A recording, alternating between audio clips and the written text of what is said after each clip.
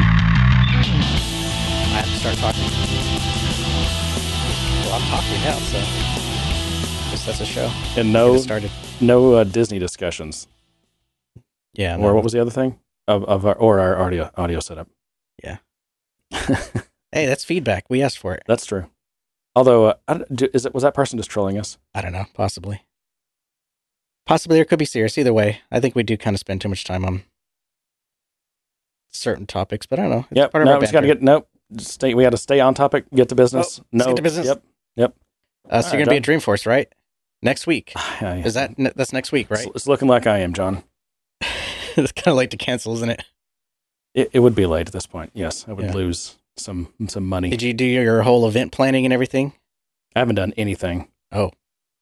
You're not going to be able to get into anything, are you? I don't want to get anything. I want to stay in my hotel room and avoid the absolute insanity and What's the shit point of show going? that is Dreamforce. I don't know. In case I have to go to like meetings with clients. I mean, I'm going to have to do that anyway. I'm already I'm incredibly stressed out at all of the events that I'm supposed to be going to that are for our company and stuff. Mm-hmm. I mean, roundtables and prospect meetings and customer meetings and breakfasts and all this stuff. I'm just like, I just kind of wanted to like hang out and drink beer and catch up with, some friends. Yeah. That's pretty much what I want to do.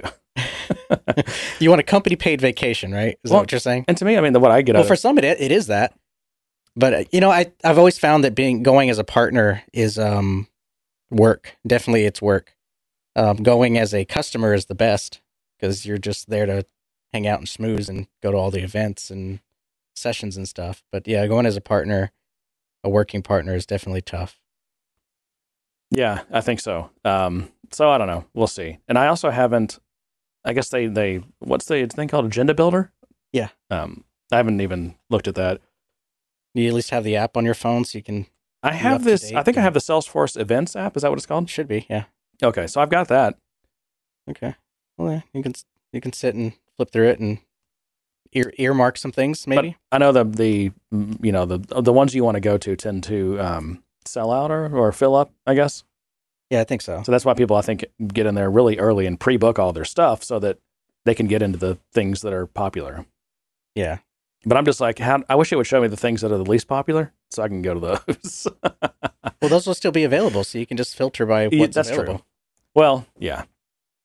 And there's a location issue, too, because I think it's still fairly spread out. I don't know. Is Moscone pretty much done with all its construction and everything's usable? All the space is usable? Last time I was there, I felt like, what was it was it Moscone South they completely rebuilt, I think? And when I was there for TDX earlier this year, I believe it looked like it was primarily rebuilt. So I would expect all that to be done. Yeah. Well, maybe that'll mean less running around because maybe most of the centers and I don't know. Rooms will be available. So if you're an ISV or a partner, I still think most of those are in the hotels. So you got to walk to the different hotels. But if you're just a lowly developer, a coder, one of those loser coders, then you can just stay at, I guess, Moscone West that's where I try to hang out for the most part. I make that which is also why I usually try to stay at either the Intercontinental or the Marriott Marquis, is that what it's called? Yeah, I mean those are hard to get into. You have to pretty much book right. Yeah, actually, I'm in the same hotel. I guess I shouldn't say just so people aren't creepy with me, but I'm in the same hotel I was at with TDX, so it's not. It is a little bit farther than like the Intercontinental, but it's not far. It's actually really close to what's that bar over there in the Tenderloin? Keller? Yes. Yeah. I mean, it's really close. So you'll be at McKellar just about every night? Yeah, probably so. Is that the meetup spot is McKellar? I don't know. I mean, there's actually other places I want to get to. I don't know if I'm going to be able to. Yeah. So we'll see. Yeah. Always got to go to what's the other little what's the little brewery that's down is it Mission? No, not Mission. Crap. Howard. Down Howard, I think. Yeah, I don't know. It's near City Beer, but it's not City Beer. I can't remember. Anyway, yeah, I always like to go to that one as much as I can. Well, anyway, I hope you have a good trip. I hope you get to meet some people, and I hope you take the recording equipment and do some impromptu recording sessions. Yeah, I should. So that we don't have to work so hard and trying to come up with content. Or we might do one. I don't know. The impromptu things are hard because you have to carry it around everywhere, and it's just like it's work, and people are like, "You're sticking a microphone in my face." I don't know. That's gonna be fun. I'm just never good Just at do that. hidden mics. Do the whole. That's true. Yeah, guerrilla campaign. I think that's illegal. Guerrilla podcast. Guerrilla podcasting. I think it's illegal to record people in most states. Yeah. Without them knowing. Probably. Yeah. Don't do anything illegal. Yeah. But let's get to some topics then, so that we don't. Well, I do want to say that we are gonna, I think, try to do some kind of meetup. Mm-hmm. It may be at Monk's Kettle or one of the places around there. I mean, I don't think you can get reservations anywhere at this point, so it's going to be one of those things where just make sure you have Slack on your phone and just be touching base on the Conversations channel. Yeah. And by the way, dear listener, if you're not a member of our Slack community, then please join. You do that at gooddaysirpodcast.com and just click on community and follow the instructions. Perfect. All right, topics. Let's see. Actually, this one I wanted to get your opinion on. I'm not sure if you had a chance to read this one, but did you read the link that was posted on Slack on the? I guess it was an article by a former lead engineer on the Salesforce.org products. How that's kind of evolved over the years, and how it's gone from open source to now closed source, and how there's. I don't know how accurate all this. I mean, this is one person's perspective, so I'm not sure exactly how. Take it with a grain of salt type situation, but that's an interesting story, I think. Well, so I will let you describe this story, I guess, and give some commentary on it. I feel like it's one of those things this is unfortunate because I hate this, but I almost have to recuse myself from because my company does a lot of work with .org. Yeah. And I mean, and I would say that this guy's, he had some specific things that were under his craw, but overall, I mean, he had an overall commentary, which was that he's criticizing Salesforce for really abusing the nonprofit organization, but also all of Salesforce's nonprofit customers. Yeah. Yeah. By just selling them things they don't need, squeezing every last dime out of them. It's not about charity. It's not about nonprofit. It is just sell. So the title of this article is Salesforce.org is putting profit over nonprofits. And I'm going to jump down to probably the bottom of it, which kind of summarizes kind of his grievances, I think. But the title of this section towards the bottom of the article is called A Call to Action. And the author says, Mark, if you're listening, as a former lead developer in your organization who has been endlessly frustrated and disillusioned with the direction of Salesforce.org has been going, you're headed squarely in the wrong direction. He goes on to say, Salesforce has acquired Salesforce.org, and the 1% of your 1111 model just isn't cutting it anymore. You should, and he bullets out kind of three main bullets, and I'll read these three bullets, but you guys can get into more details. But the first one was, lower the incessant sales growth pressure and stop incentivizing sales staff to upsell nonprofits and schools with products or licenses they don't need. I guess that's one of the areas you have to recuse yourself from and not get into. But in general, Salesforce, that's just the way the sales teams work, right? In general, I mean, yeah, they're always kind of you come in with saying, "I have this problem, I need this," and as you tell your story, they're listening for other parts of the system that they can add on to kind of help you with that piece. That's not the charitable take on this, I guess. I mean, I'm using. Well, it's in general. I mean, anytime you go to sales and Salesforce and you're telling what your needs and what your requirements are, then they'll try to right fit the product offering to you. But that means oftentimes other products that they're adding on. Oh, you need to do marketing. Well, now you need to get Marketing Cloud. Oh, you have some integration needs. We'll get MuleSoft. And these are big ticket items. Yeah, right. So it can seem overwhelming, and it can definitely appear as if they're upselling you. So I do have opinions on whether, I don't know. I'm just not going to comment on whether or not .org is really just selling these nonprofits as much licensing as they can, regardless of whether they need it and whether it's helping do good in the world, right? I do think, I do think Mark Benioff wants to do good in the world, and I think he wants Salesforce to be a tool for him to do good in the world. Obviously, nothing's perfect, and there's probably always room for adjustments, but I'm just not going to get into the details of it. I will say that generally speaking, I think there's a problem with Salesforce's. Well, maybe it's not a problem. Maybe not a problem for Salesforce. I mean, because they sell very well, right? And maybe this is how they sell. One of the ways how they sell so well, and how they always hit that beat and raise. I mean, like literally literally, not fake literally, real literally, like no other company that anyone has ever seen perfectly beat and raise. And when you look at I saw someone that did an analysis of this, and it is uncanny. It's unbelievable. It's really unbelievable. But they do this, and they always have 20 to 25%, I think closer to 25% growth every year, which for what are their revenues now, 15 billion or something like that? I mean, is really impressive. But I think part of how they do that, and one of the things that's important again to their stock valuation, which is again, they're obviously, we've talked about this, they're valued very high. They're valued on their promise that they will continue to grow like this and they'll become more profitable. And they have made a big promise that they have yet to deliver on.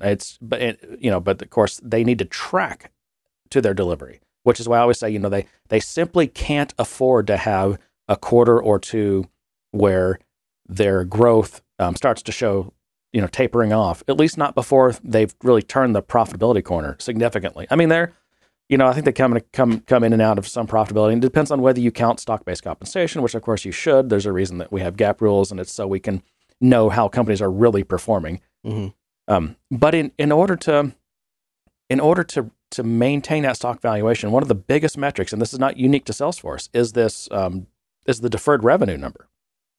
Because if you don't count the deferred revenue, then you are not counting all of what customers have already paid for that just hasn't, Salesforce hasn't delivered on those months yet. So like, typically you might write a check for a year worth of Salesforce or a quarter, but I think they usually want you to pay for the year in advance.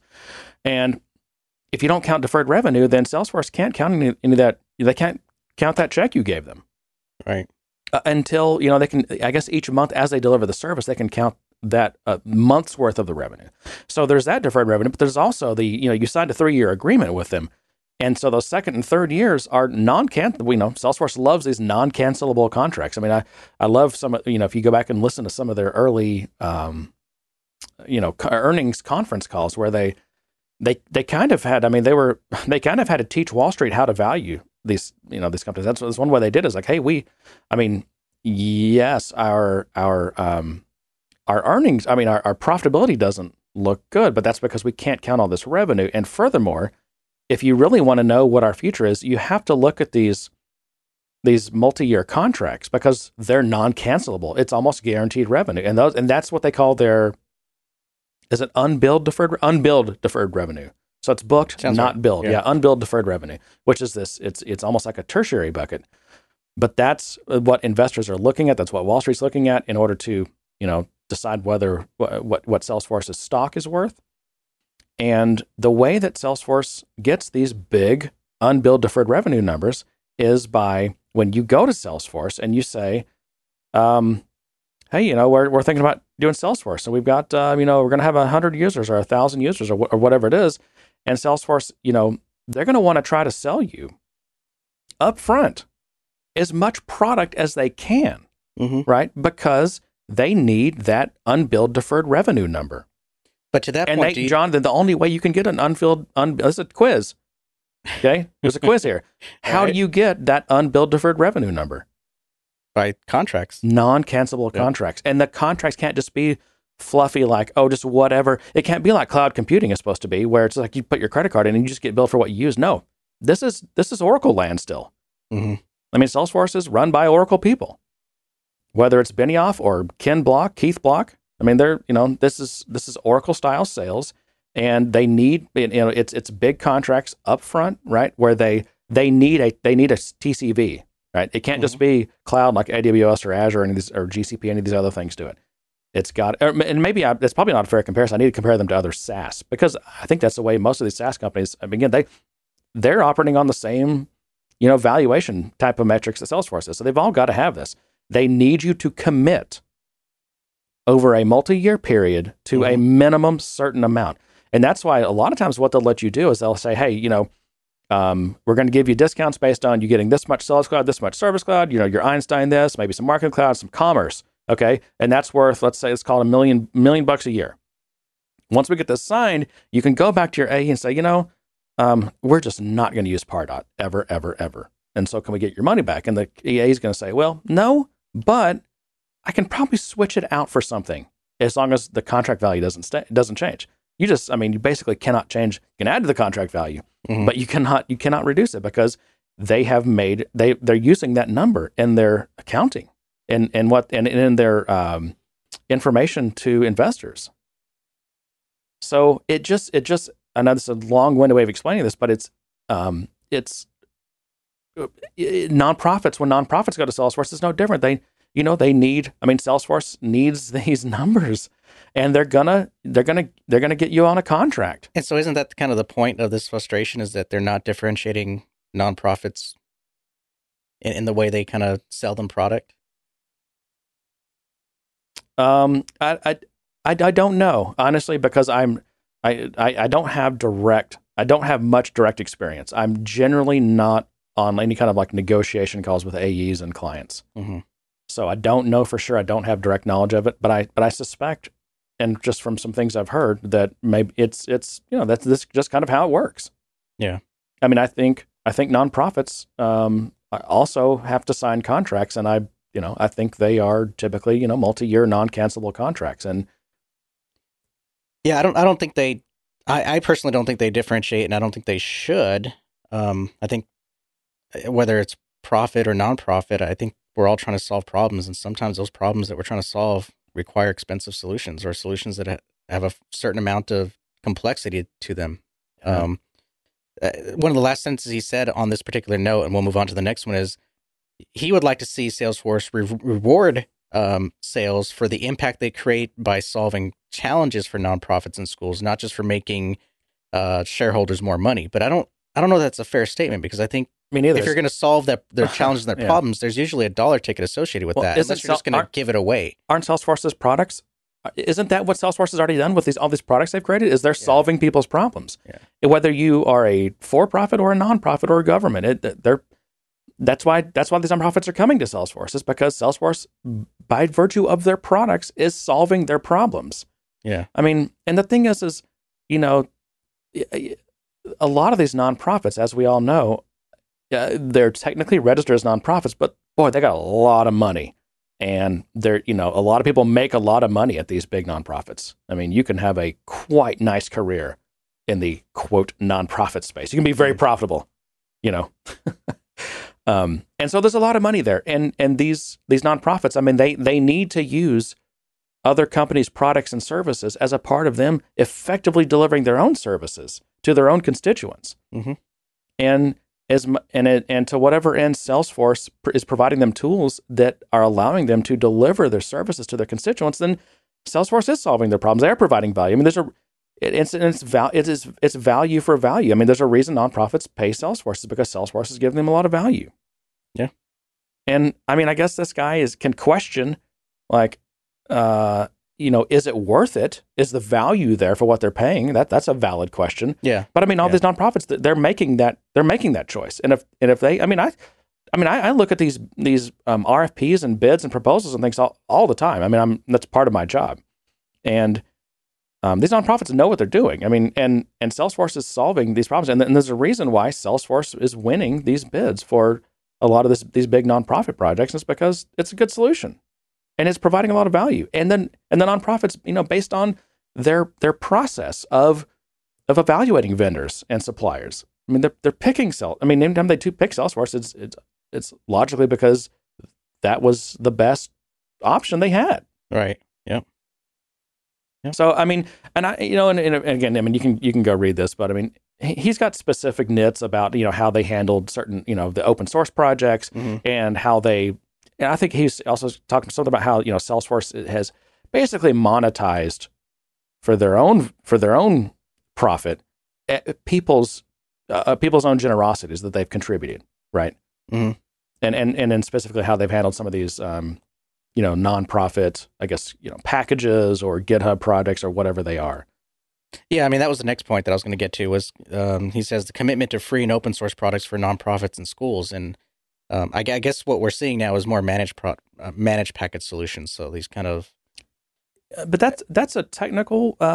That's an implementation detail. I mean, there's still not the way he's painting it. The way he's painting it is that if when it was open source, he could at least go in and fix a bug. He wouldn't have to wait for Salesforce to do the next release. So let me give you an example of one I work with a lot. It used to be called HEDA. Now it's just called EDA. It's the Educational Data Architecture. Mm-hmm.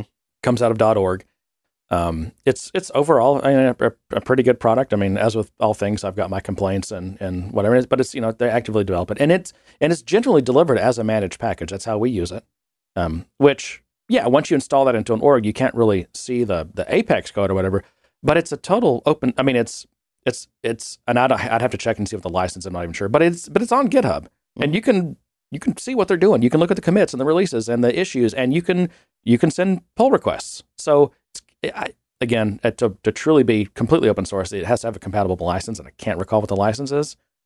But I've checked on some of these other things, like LWC open source, which is the name of the product. It's actually, I think it's got an MIT license, so it is a legit open source project. I'm sure Salesforce, a lot of their other GitHub projects aren't necessarily that type of license because, I mean, just for various reasons. I mean, Salesforce probably needs. They need more control over things. And so I don't know if EDA has got one of the, OSI qualified licenses, but the code's all out there. And I mean, and I don't know, I mean, it looks like Salesforce, I mean, it looks like the engineers that work on it, when they finish the thing, it looks like they push it up. I mean, it doesn't seem to be like, quarterly dumps, like they do it all in private, and then you get like a quarterly dump of whatever or whenever there's a big release, like then they send the source. I mean, it looks like it's being worked on in the open. So, and there may be products where, because this is a free product, I think, EDA. And a lot of these things are free. Is he saying that they're making some of them not free? Like in terms of you have to pay?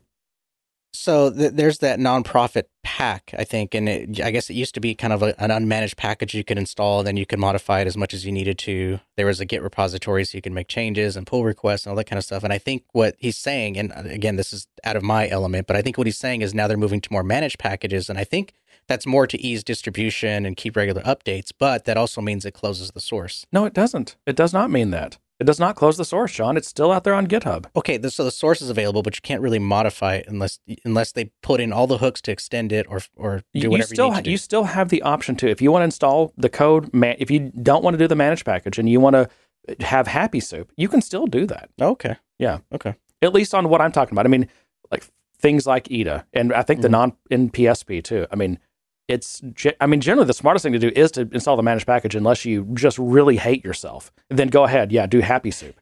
Because then you're not going to get upgrades, you can't upgrade, and you're going to be it's going to be a mess. So yeah, I don't know. And again, I kind of skimmed through that. Yeah, and the last point doesn't really make any sense at all, but it was make sure Salesforce.org leadership shares the values of the community they serve. Choose people's words and actions prove that they value purpose alongside profit. So, I don't know. I think it's tough for anybody in this industry to not, especially the nonprofit space, to not retrospectively look at things when Benioff is out there saying capitalism is bad and needs to change. And then, you're in the nonprofit org space and Salesforce is push, sell, more. Yeah, you got to take these things with a grain of salt. Yeah. I mean, Benioff's going to Benioff. Yeah. He's going to turn Benioff into a verb. I think it's fair to say he's a charitable guy, right? But I mean, he runs a for-profit company. I mean, some of his most important stakeholders are investors, and if you're not making your investors happy, and if your numbers aren't right, then you can't do anything else. You got to take care of your own house first before you can go trying to help others. And and that can filter down in ways that Benioff may not even want himself. I mean, he may not like if he knew how certain I guess practices were being done. He may not like those. Maybe he doesn't know about it. But and so maybe that's something they need to look at. But it's a for-profit company, man. They're gonna and they're they give a little bit away for free. I think nonprofits get 10 licenses of something for free. But I mean, in general, it's Salesforce is running a business, man, and they gotta and again, there's a lot of money in nonprofits. And just because you're a nonprofit doesn't mean you get everything for free. Yeah. It just doesn't, I mean, it's just not how it works. And it's certainly not free to do an implementation. I mean, as much as partners try to offer discounts and things for nonprofits and everything, it's still a very huge undertaking. I mean, I look at some of my more difficult projects, and it's been smaller businesses. It's not been the big enterprise because they can actually throw money at the problem or even people at the problem. But the smaller ones that don't have a lot of resources in terms of capital and all that kind of stuff, they're the ones that are really difficult to solve for. They're the ones that are really difficult to try to find the right solution for. This stuff is complex. Yeah. Salesforce as a system just on its own is complex. And then you talk about integrating with other systems or even integrating between its own offerings. Yeah. I mean, and we also, I mean, we also try to have, I guess beneficial pricing for nonprofits. But I mean, when you look at what good people cost that can do these things in a way that's, that's going to get you where you need to go as an organization, they're kind of expensive, and good people always are. And there's just, and a lot of times there's just not a lot of room to, to discount as much as you might like to. I mean, it just turns out that it's basically comes down to people, and people are expensive. Yeah. And it's not an area where you always want to find the cheapest price. I mean, because sometimes you get what you pay for. Right. Yeah. Yeah. Not always, but I mean, a lot of times you do, and you end up paying for it quite a bit in the form of technical debt, for sure. So yeah, I think we beat that one. Yeah, we did. But anyway, I want to say I'm not necessarily saying that guy doesn't have some valid things there. I'm just not as familiar with some of those specific packages he was talking about, so I can't really comment. I will say though, I looked at the replies on the LinkedIn article, and there's a lot of support from, I think, legitimate people who have a legitimate voice in this kind of area. And then also on the Salesforce subreddit, there was a discussion about this, and I mean, a lot of people completely agree and say, yeah, this is what he's alleging here is true, and it's not a good practice and needs to stop. So it's certainly seems to be a popular opinion. Yeah. So, did you want to talk about that CMS announcement? Well, I think it's interesting. I mean, for me, it was kind of a meta. Well, I'm not saying it's a meta topic. I'm just saying it was an announcement that I kind of glossed over because I think I said this earlier. Right. It's something they've announced like 4 or 5 different times. We've got a CMS. We got a CMS. We got a CMS, and now there's another one. Right. So Salesforce announced, they've got a new CMS. They've done this before. To your point, and for people who don't know, CMS is a content management system. It's basically a way. Think of it as process builder for a website development. God. I don't know if I like that, but I mean, it's anyway. So I'm just looking at this. What was that? TechCrunch, maybe. Wow. So today, Salesforce announced a brand new tool called. Guess what it's called, John? CMS Cloud Content Management System. It's literally called just CMS. I'm like, wait a minute. The company that takes every advantage to brand would, maybe they decided, they're like, you know what? They're sitting in the branding meeting about this. They're like, we're just going to rename it in 6 months. Let's just call it CMS. Yeah. Well, a product has made it, and it's going to stick around if it gets a mascot. So if it doesn't have a mascot yet, that's a kiss of death. It's ripe for rebranding. Yeah. Let's see. This is, I guess, some Anna Rosenman. Wow, Rosenman. She's the VP of Product Marketing for Community Cloud, Commerce Cloud, and Salesforce CMS. She got a new. This affected her title. Wow. By the way, I've heard that the shorter a title, the more important you are. Makes sense. I'm guessing she's not very important then, because she's the VP of Product Marketing for Community Cloud, Commerce Cloud, and Salesforce CMS. Or maybe it just means you're not spread so thin. You're able to be more effective. I wonder if she has to have a bigger business card just to fit that many words on it. Anyway. Okay. Well, you do in general in the Salesforce work because you got to put all your badges and all your certifications on your card too. Our cards are like half height, and it turns out people hate them. People hate our cards because of that. Really? Yeah, I think they're kind of look cool, but But now think about it, it's like they don't fit with other cards. I mean, they're easier to lose, and they'll get like if you put them in your wallet, they'll kind of get sideways or whatever because they don't stand up straight. I don't know. Anyway, so she says, Anna Rosenman, our customers have been asking for a dedicated CMS. I'm always wondering, like, who is it that thinks that Salesforce is going to build a better CMS than like Adobe or somebody? Or, no. Well, I mean, this WordPress or what are the big like Drupal? Is that the big one? Yeah. And then there's I confused my technologies here. I was thinking of marketing assets. No. Okay, you're right. Yeah, it would be like Drupal or and these, Drupal and WordPress and what's the other Squarespace? Maybe not. I mean, yeah, but I mean they're really advanced. Their ecosystems are unmatchable. You are never going to build anything that can catch up to WordPress, just pretty much ever.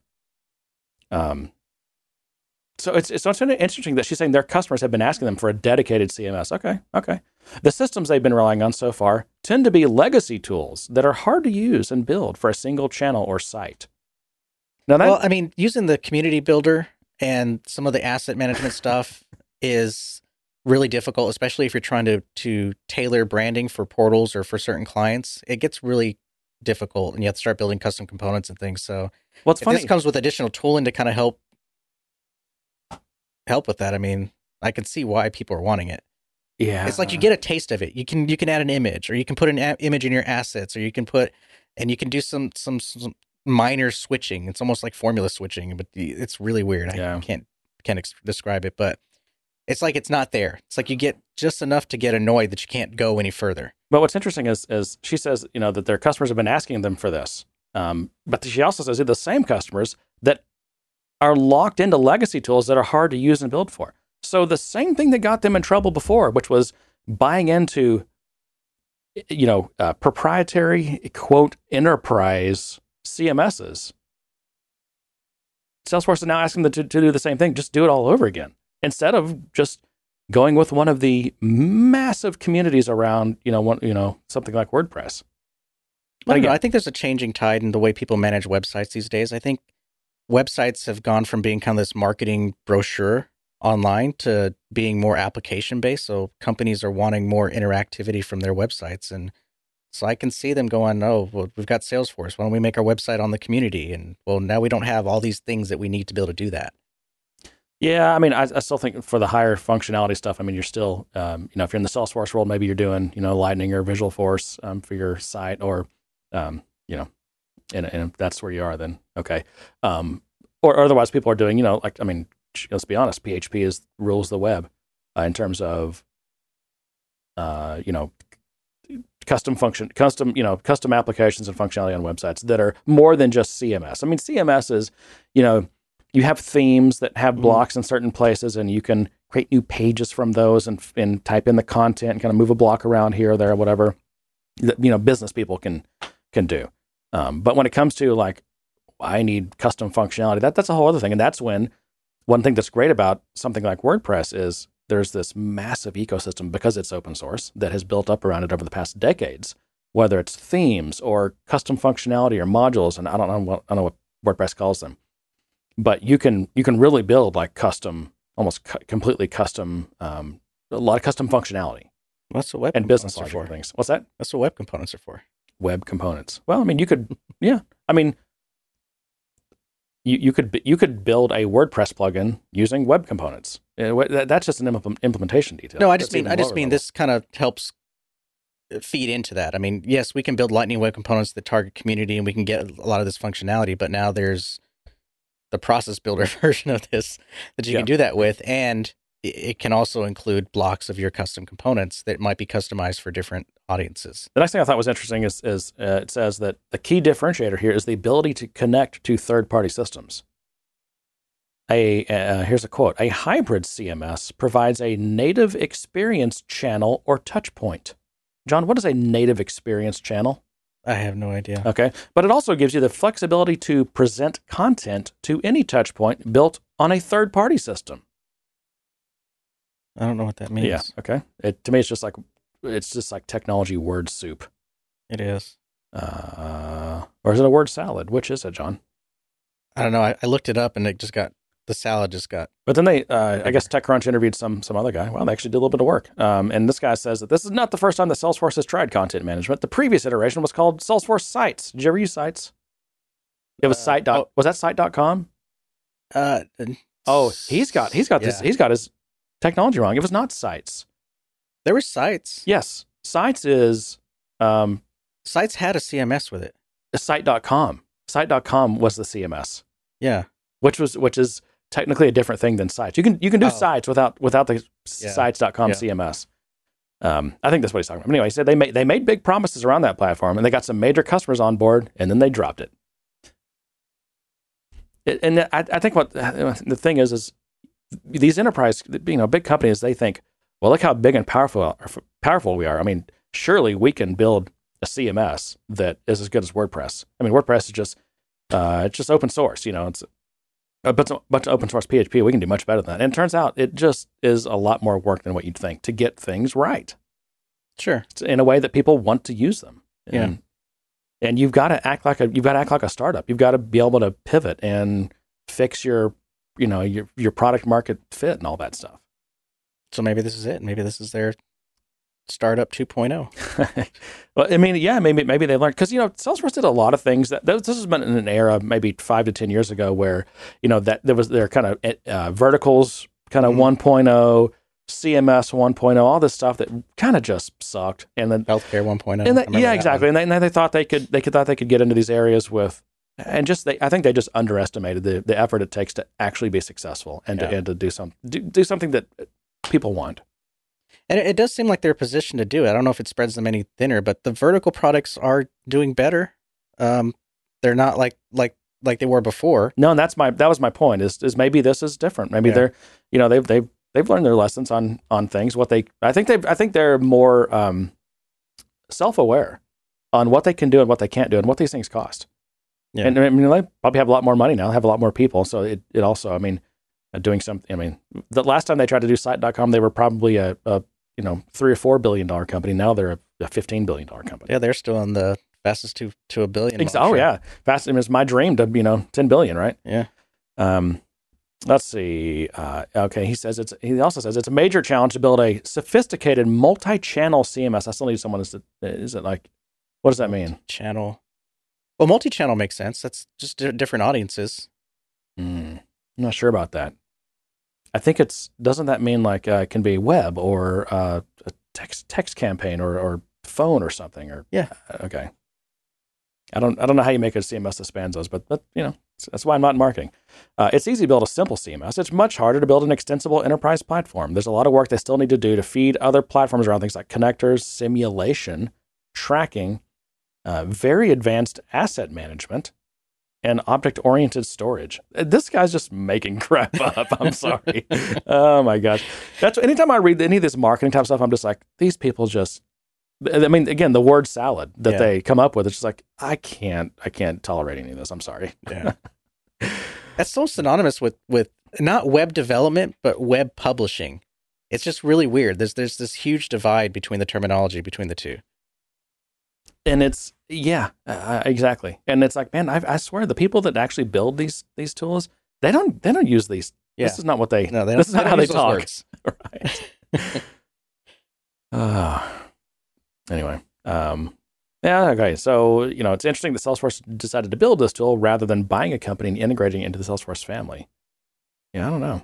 I don't know who they could have bought that would have. I think they're really trying to strengthen the work that people have put into using communities for this type of situation. Yeah. But also, I think the big draw for this is, and the advantage of choosing something like WordPress is how close it is to your Salesforce data. And be able to tie it all in. I think that's the big draw. Otherwise, what is the draw? Yeah, it's that. I mean, you can either call it like, that's not really data gravity. That's kind of a different concept. But in a way, it's highly related. I mean, Salesforce does want all your data because then you're going to come to them for services around that data, right? The question is, do you put all your data in Salesforce? Is that a good strategy? Just as good as any place. Yeah, you can't trust Google. You can't trust Amazon. You can't trust Microsoft. Can't trust Oracle. Who do you trust? Well, yeah. Or who do you want to give your? I don't know. Yeah, I mean, it's the question of the day is who do you trust? Because it's not that it really feels like you can't trust. I don't think anybody. It's not trust, because it's not that I don't trust Salesforce. I mean, I trust. I think Salesforce does a good job of the trust thing. Of you know, Sure. when you put your data in Sure. Salesforce, it's not like Salesforce is going to go out and sell that data. They don't do that. And they generally do a good job of just physically protecting that data in terms of its durability and security. Mm-hmm. The question is though, is that the company that you want to put all your data into in terms of, you know, now how do you work with that data and what's that going to cost you? Sure. From that perspective, sure. Yeah. And I don't think there's any easy answers there. I mean, you got to put it somewhere, you know, you got to buy services from someone. Yeah. It's just, it's a long-term relationship, which is great. Lots of, unbilled deferred revenue. There you go. Okay. Well, let's see what I mean, you mentioned Google. Did you see this big thing, this Project Nightingale, about how they're amassing tons of healthcare data? They partnered with, I forget who it was, one of these big healthcare service companies, I guess. I did. I mean, I heard about it just from headlines. Ascension. I can't say I'm surprised by it, and I can't say I'm shocked by it. But what's weird is, you know, it's like not against the law. They're not even breaking like GDPR or HIPAA or any of that kind of stuff, because Ascension is allowed to share. There's some quote here. So HIPAA generally allows hospitals to share data with business partners without telling patients, as long as the information is used only to help the covered entity carry out its healthcare functions.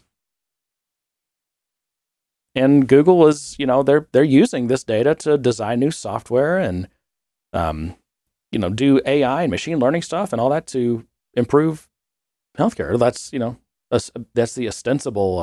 Well, they need it so they can goal. enable Fitbit with all the health monitoring stuff. That's true.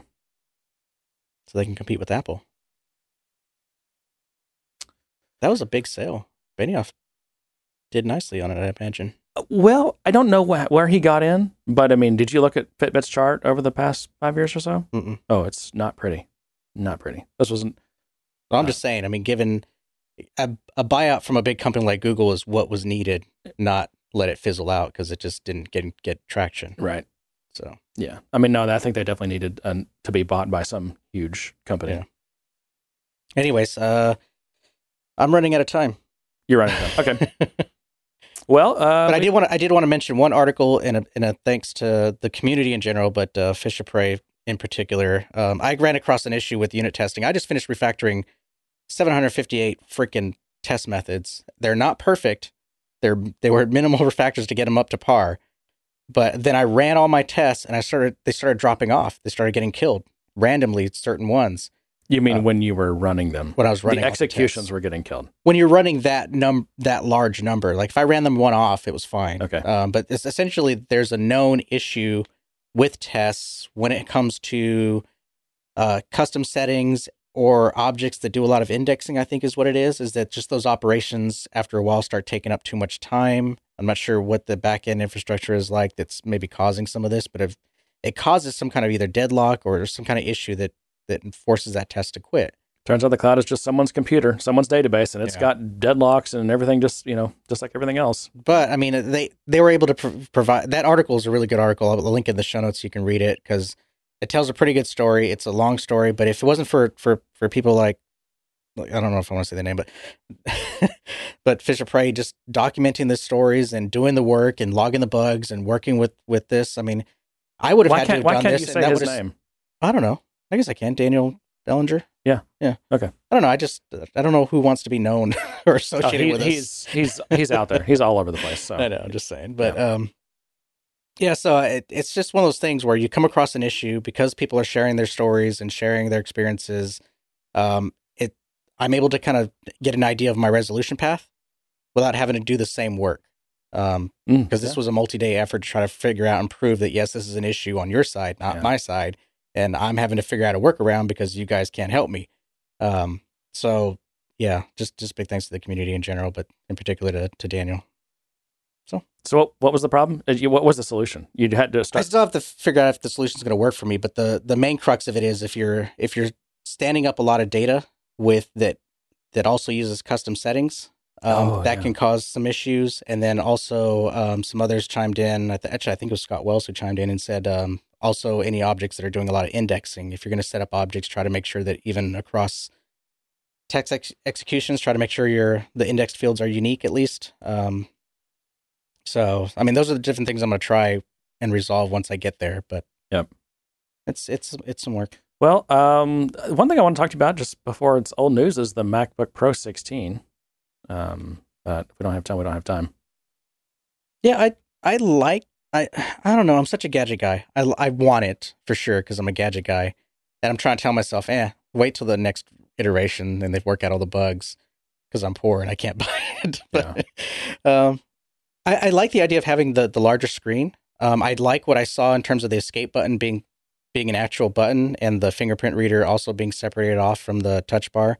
I kind of don't really care about the touch bar. I don't know how they're going to make it something that I want to use. Yeah, the thing about Macs that's interesting is a lot of the key, like the shortcut key combinations don't involve function keys. Whereas in Windows, there's way more function keys involved. At least that's my just gut. I haven't actually sat down and looked at the numbers, but to me, the big thing for this keyboard is it's the separate escape key.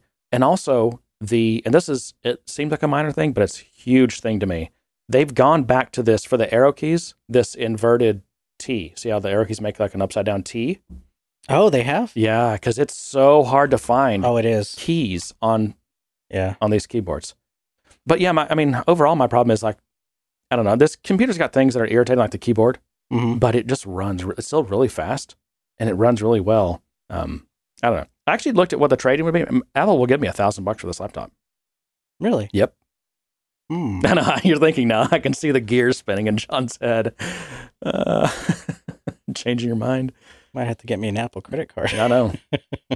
Just appreciate that over time, you know? Yeah, exactly. I mean, I don't know. I do think I'm going to wait a while and let them, work out the kinks because I jumped right on this and I feel like that bit. I jumped on this one too and I really regret it, especially with the issues that I have, the button keys, my speaker that just pops all the time. And I can't get it serviced because it's my main computer. So I think what would happen is I'd have to, well, if I can trade it in, I'll trade it in. But yeah, I don't know.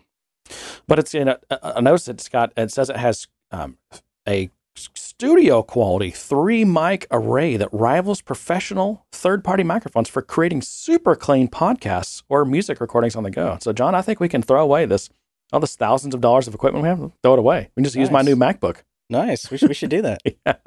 I'm sure that'll work really well. Yeah. It'll sound like those videos we were talking about earlier that I'm not going to name any names. Anyway, okay, well, we can go over the details on that in the future. I mean, that's not going anywhere. Yeah.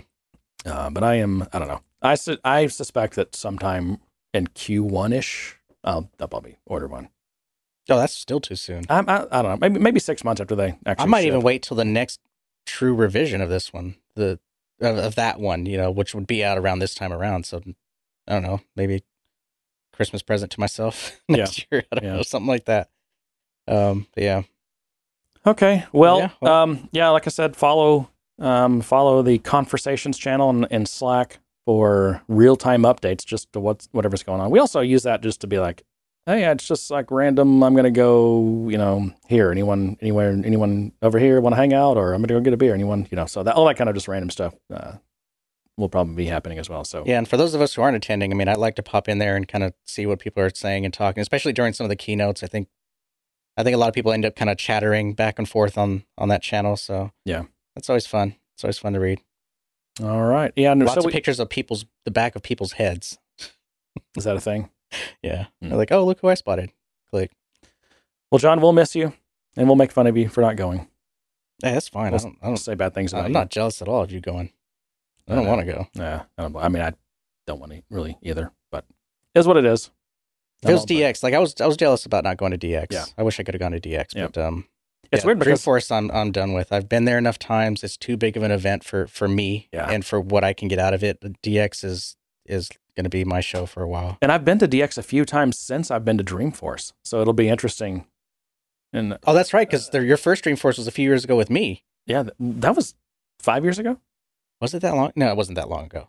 Was it 2015? It's 4 years ago. That's only like 2 or 3 years ago, wasn't it? I think it was 2015. Oh, we're getting old. Yeah. Anyway, on that note, John. Yeah, to that I say good day, sir. That's a weird point. Nothing. Yeah, I wasn't late this time. You lose. Good day, sir.